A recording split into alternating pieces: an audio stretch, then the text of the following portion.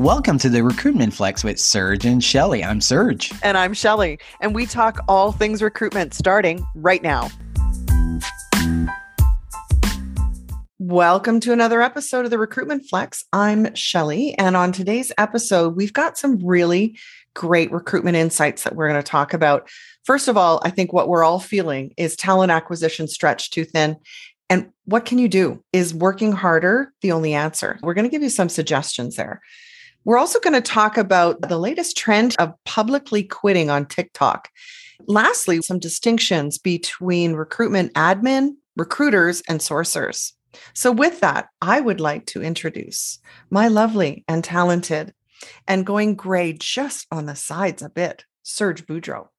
There's actually a lot more gray. Every time I look, the gray doubles. Probably a year from now, I'll be so distinguishing though, right? Just a little gray at the temples. So Shelley, I never told you this, but I've been letting my hair grow for almost 6 months because I wanted to get a specific style and it's not working out the way I wanted. So it's like growing bangs. Yeah. There comes a point where you just want to fucking cut it off. It's done. I'm going for a haircut very shortly. So, speaking of silver foxes, when I was over in Europe, it takes a lot to turn my head. Are you sure about that? No, listen, it does. It really does. And so there were a couple of men that I had seen when I was in Paris, and both of them were silver foxes, where it was like, stop me in my tracks. They were so handsome, but they were both completely silver. It was really quite sexy. You might want to think about going.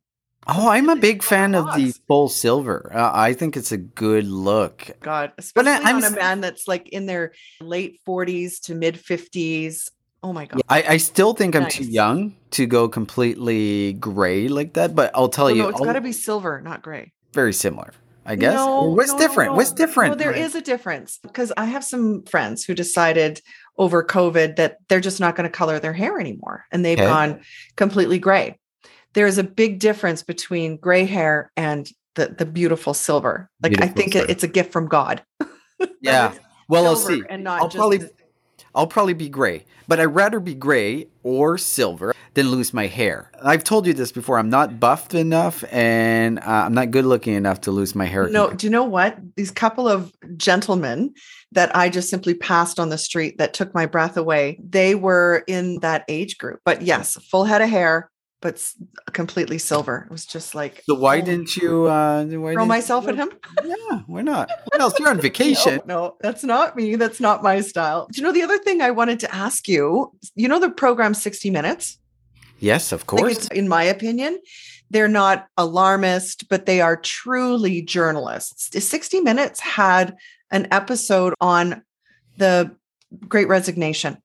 And they interviewed the chief economist from LinkedIn, this pretty credible source, even from a public perspective, but certainly from the TA world, to have the chief economist.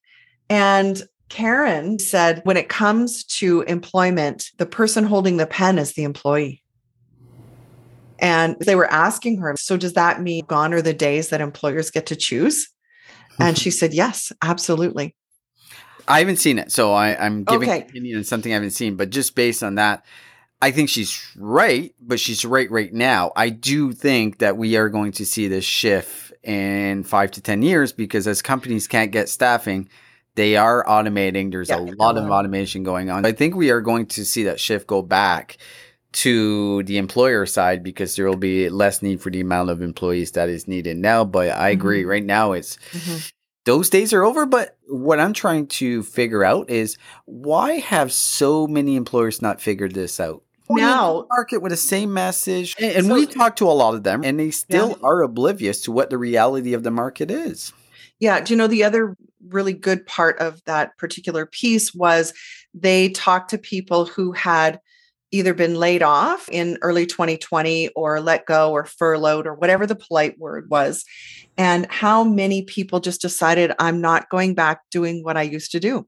They still are working, but they did not go back to their old employer, and they have found better work that better suits their life. And they interviewed a few different industries. They got perspective from a construction company. They got perspective from a virtual assistant organization, and someone who was formerly fairly senior as a marketing exec, who's now a virtual assistant, loves her work, calls the shots on the hours, and works from home. That was the other big message, was the work from home. So what was their message there?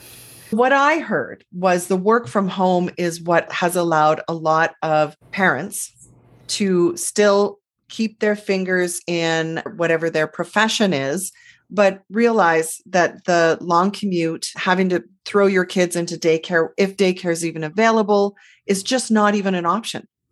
Like, why would you go back to putting your kids through that for a job that you could do at home? We were just talking about that, myself and my wife, on how this has changed dramatically. We live a very busy life with 3 young kids, and just putting in perspective what that would mean if we both worked in an office, had to drive them to daycare. Just the thought of getting the twins ready for a 7 a.m. every morning. So dressed, fed.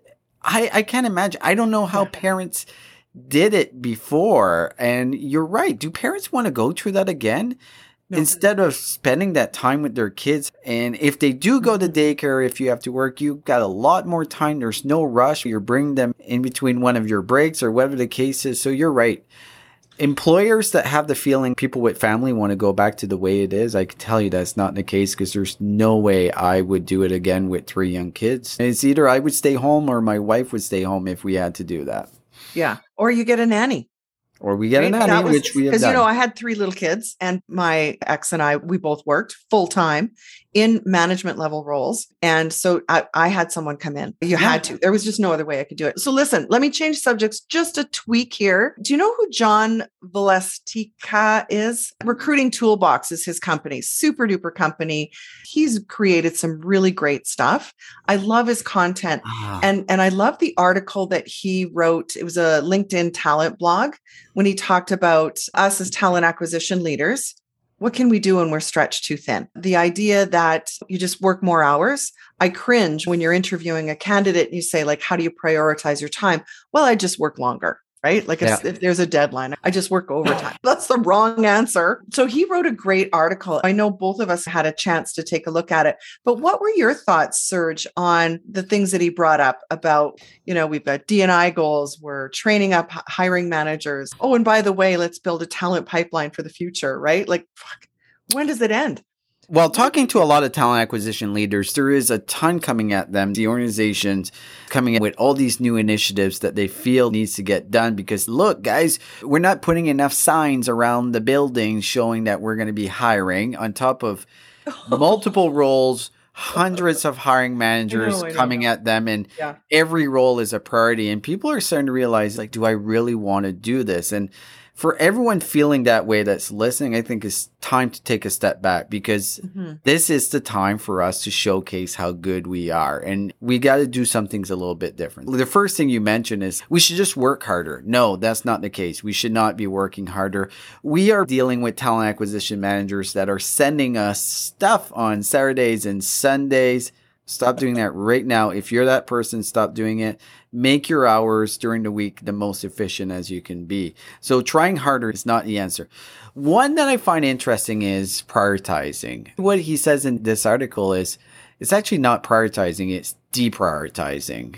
Have an intelligent conversation with your leaders about, I've got 7 jobs from 3 other areas of the business. Why don't you go and negotiate that your job is more important than theirs? That's what I took from it, right? Everybody throws it at you. And the person who's the biggest asshole, usually, they complain the most. They're going to check in with you. You done yet? How about now? How about now? They're just going to micromanage you until you lose your fucking mind, or you just get absolutely burnt out. Versus TA leaders having an intelligent conversation saying, so what's the impact? If we get these 20 roles filled, can you actually bring them all on at the same time? Yeah, exactly to your point. What's the impact to your business, your customers, your revenue targets, your ability to scale, and asking all your hiring managers and just seeing what actually the impacts were to the business is how you should be prioritizing. Because most recruiting departments out there are understaffed at the particular moment, as we see with so many ads out there. Mm-hmm. So you got to maximize what you have. Focus on the ones that make the biggest impact to your business is what you should be doing. So definitely prioritizing is critical. Should you be outsourcing, Shelley? So, Serge, my measuring stick of the difference between a good TA leader and a great one. A great TA leader sees that outsourcing is a supplement and not a sign of failure. It's not. So being able to be proactive and develop a relationship with a staffing firm or with a contingency agency, because if they need 20 people and the business says, yes, there's a direct impact to revenue if we don't have 20 people hired in the next 2 weeks. Okay, now's the time you leverage the relationships you built with a contingency firm, right? That is not a failure on your part. In fact, a TA leader's job is to develop those relationships. I think a mediocre TA leader feels threatened that somehow we had to go to a staffing firm. Yeah. Would you agree? Oh, I 100% agree. I think there's exactly those situations. It has to be intentional, right? It has to be intentional. It has to be planned.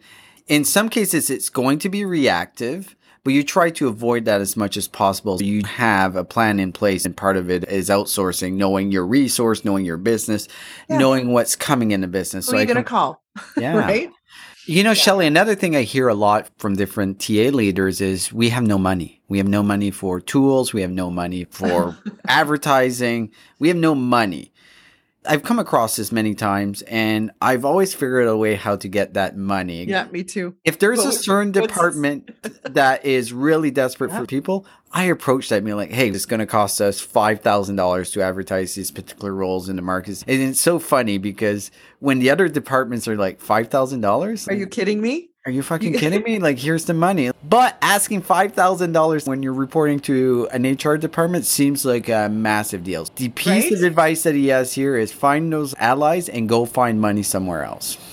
You know, I love that. And when I think back to working as part of HR, that is the problem, because HR is always about reducing overhead. We're not a revenue generating department.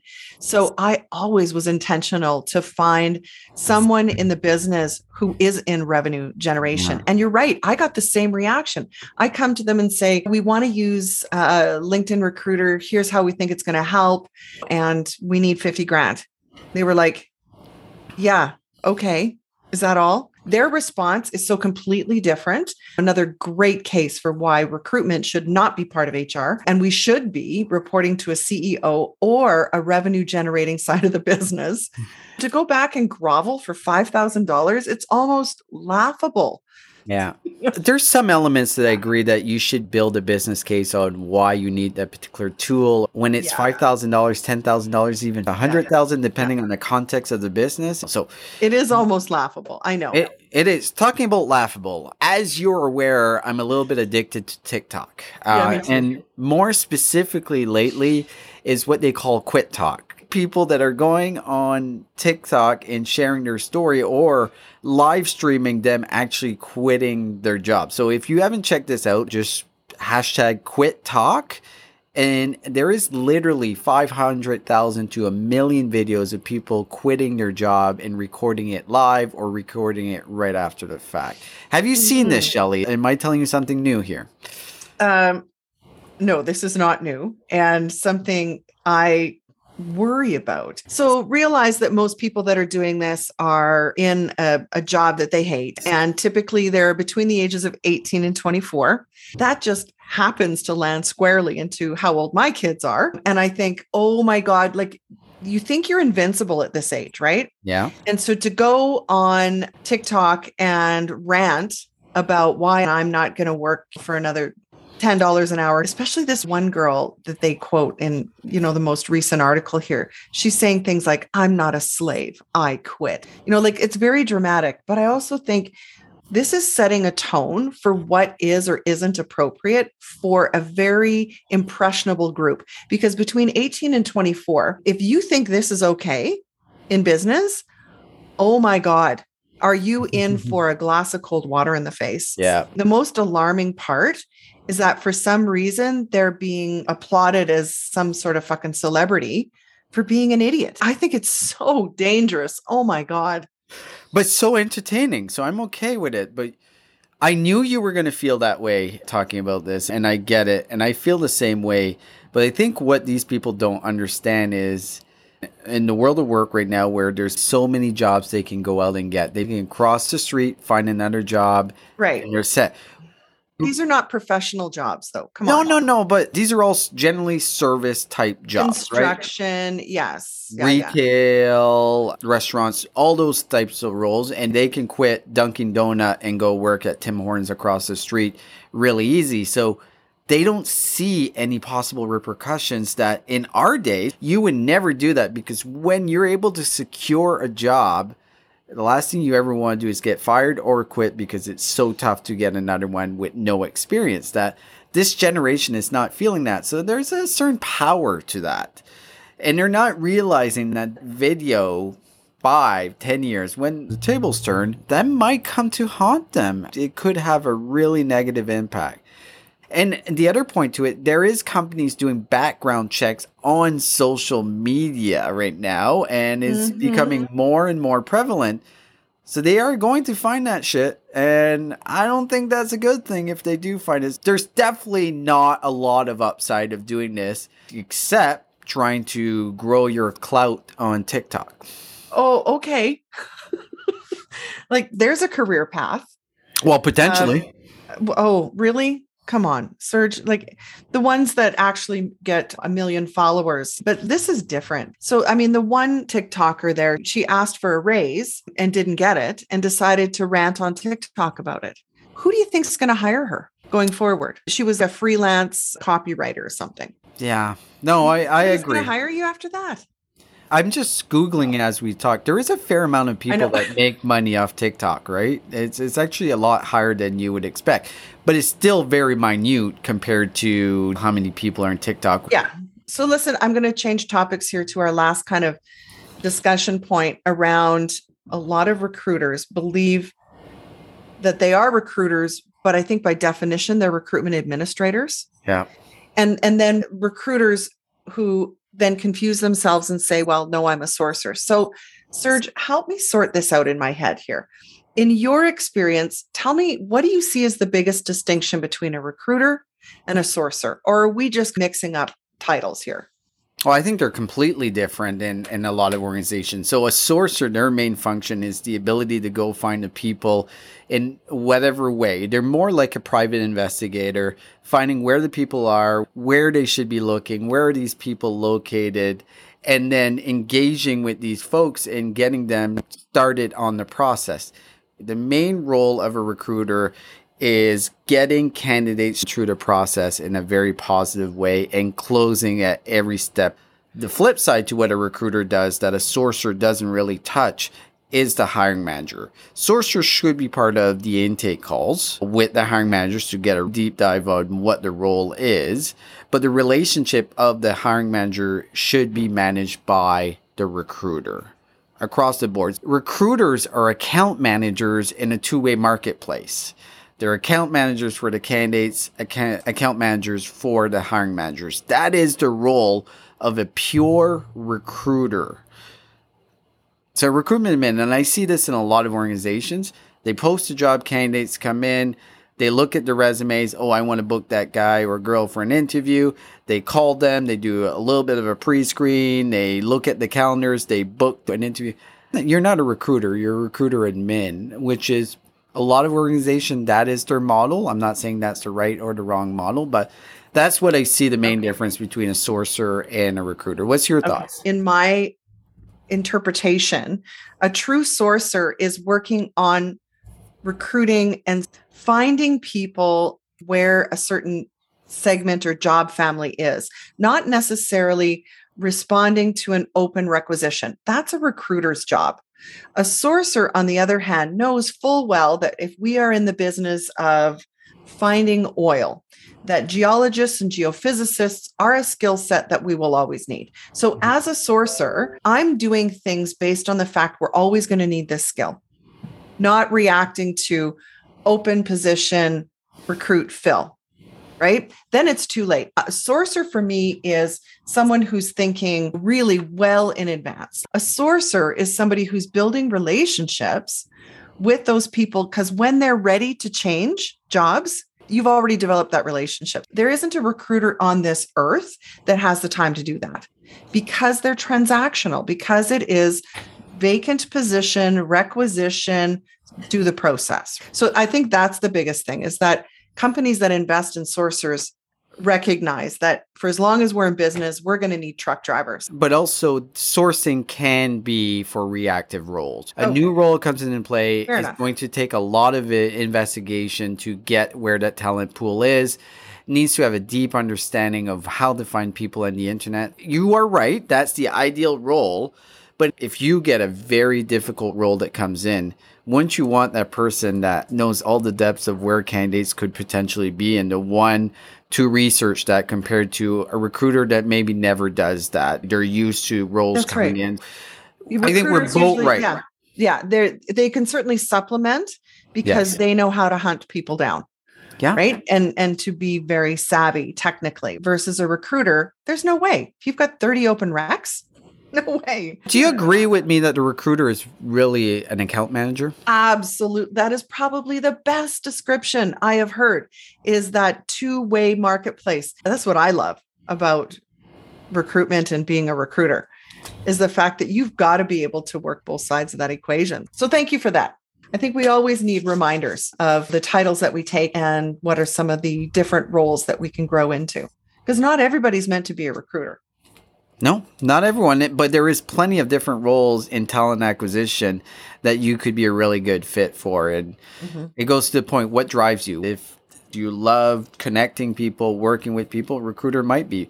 But do you like to spend a lot of time just finding new stuff, finding where people are? That's a sourcer. You're very task driven. Yeah. A recruiting coordinator is a perfect role for you. And there's many more. A recruitment marketer. We didn't talk about that role. That is one that still doesn't exist a lot in most organizations. So, Shelley, anything that you've got going on? Actually, I've got one big exciting thing happening is 5 months ago, I ordered some new furniture and it's actually going to arrive. So new year, new living quarters, doing a refresh. So I'm excited about that. How much furniture did you buy? And if I know how much you like to spend money, I'm not even going to ask how much it was. You know, a proper lady never discloses what she paid. It's going to be lovely. Please don't tell me. I don't want to know. But perfect. Well, Shelley, have a great weekend. It was great to do this again. And audience, thank you for listening. Talk to you soon.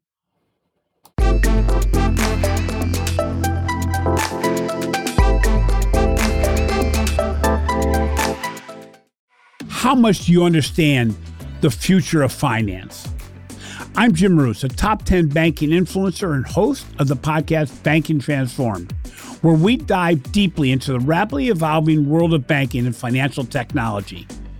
Join me as I interview industry experts, thought leaders, and innovators as they unravel the latest banking trends, disruptions, and game-changing technologies reshaping the world of finance. Redefine your understanding of the banking ecosystem.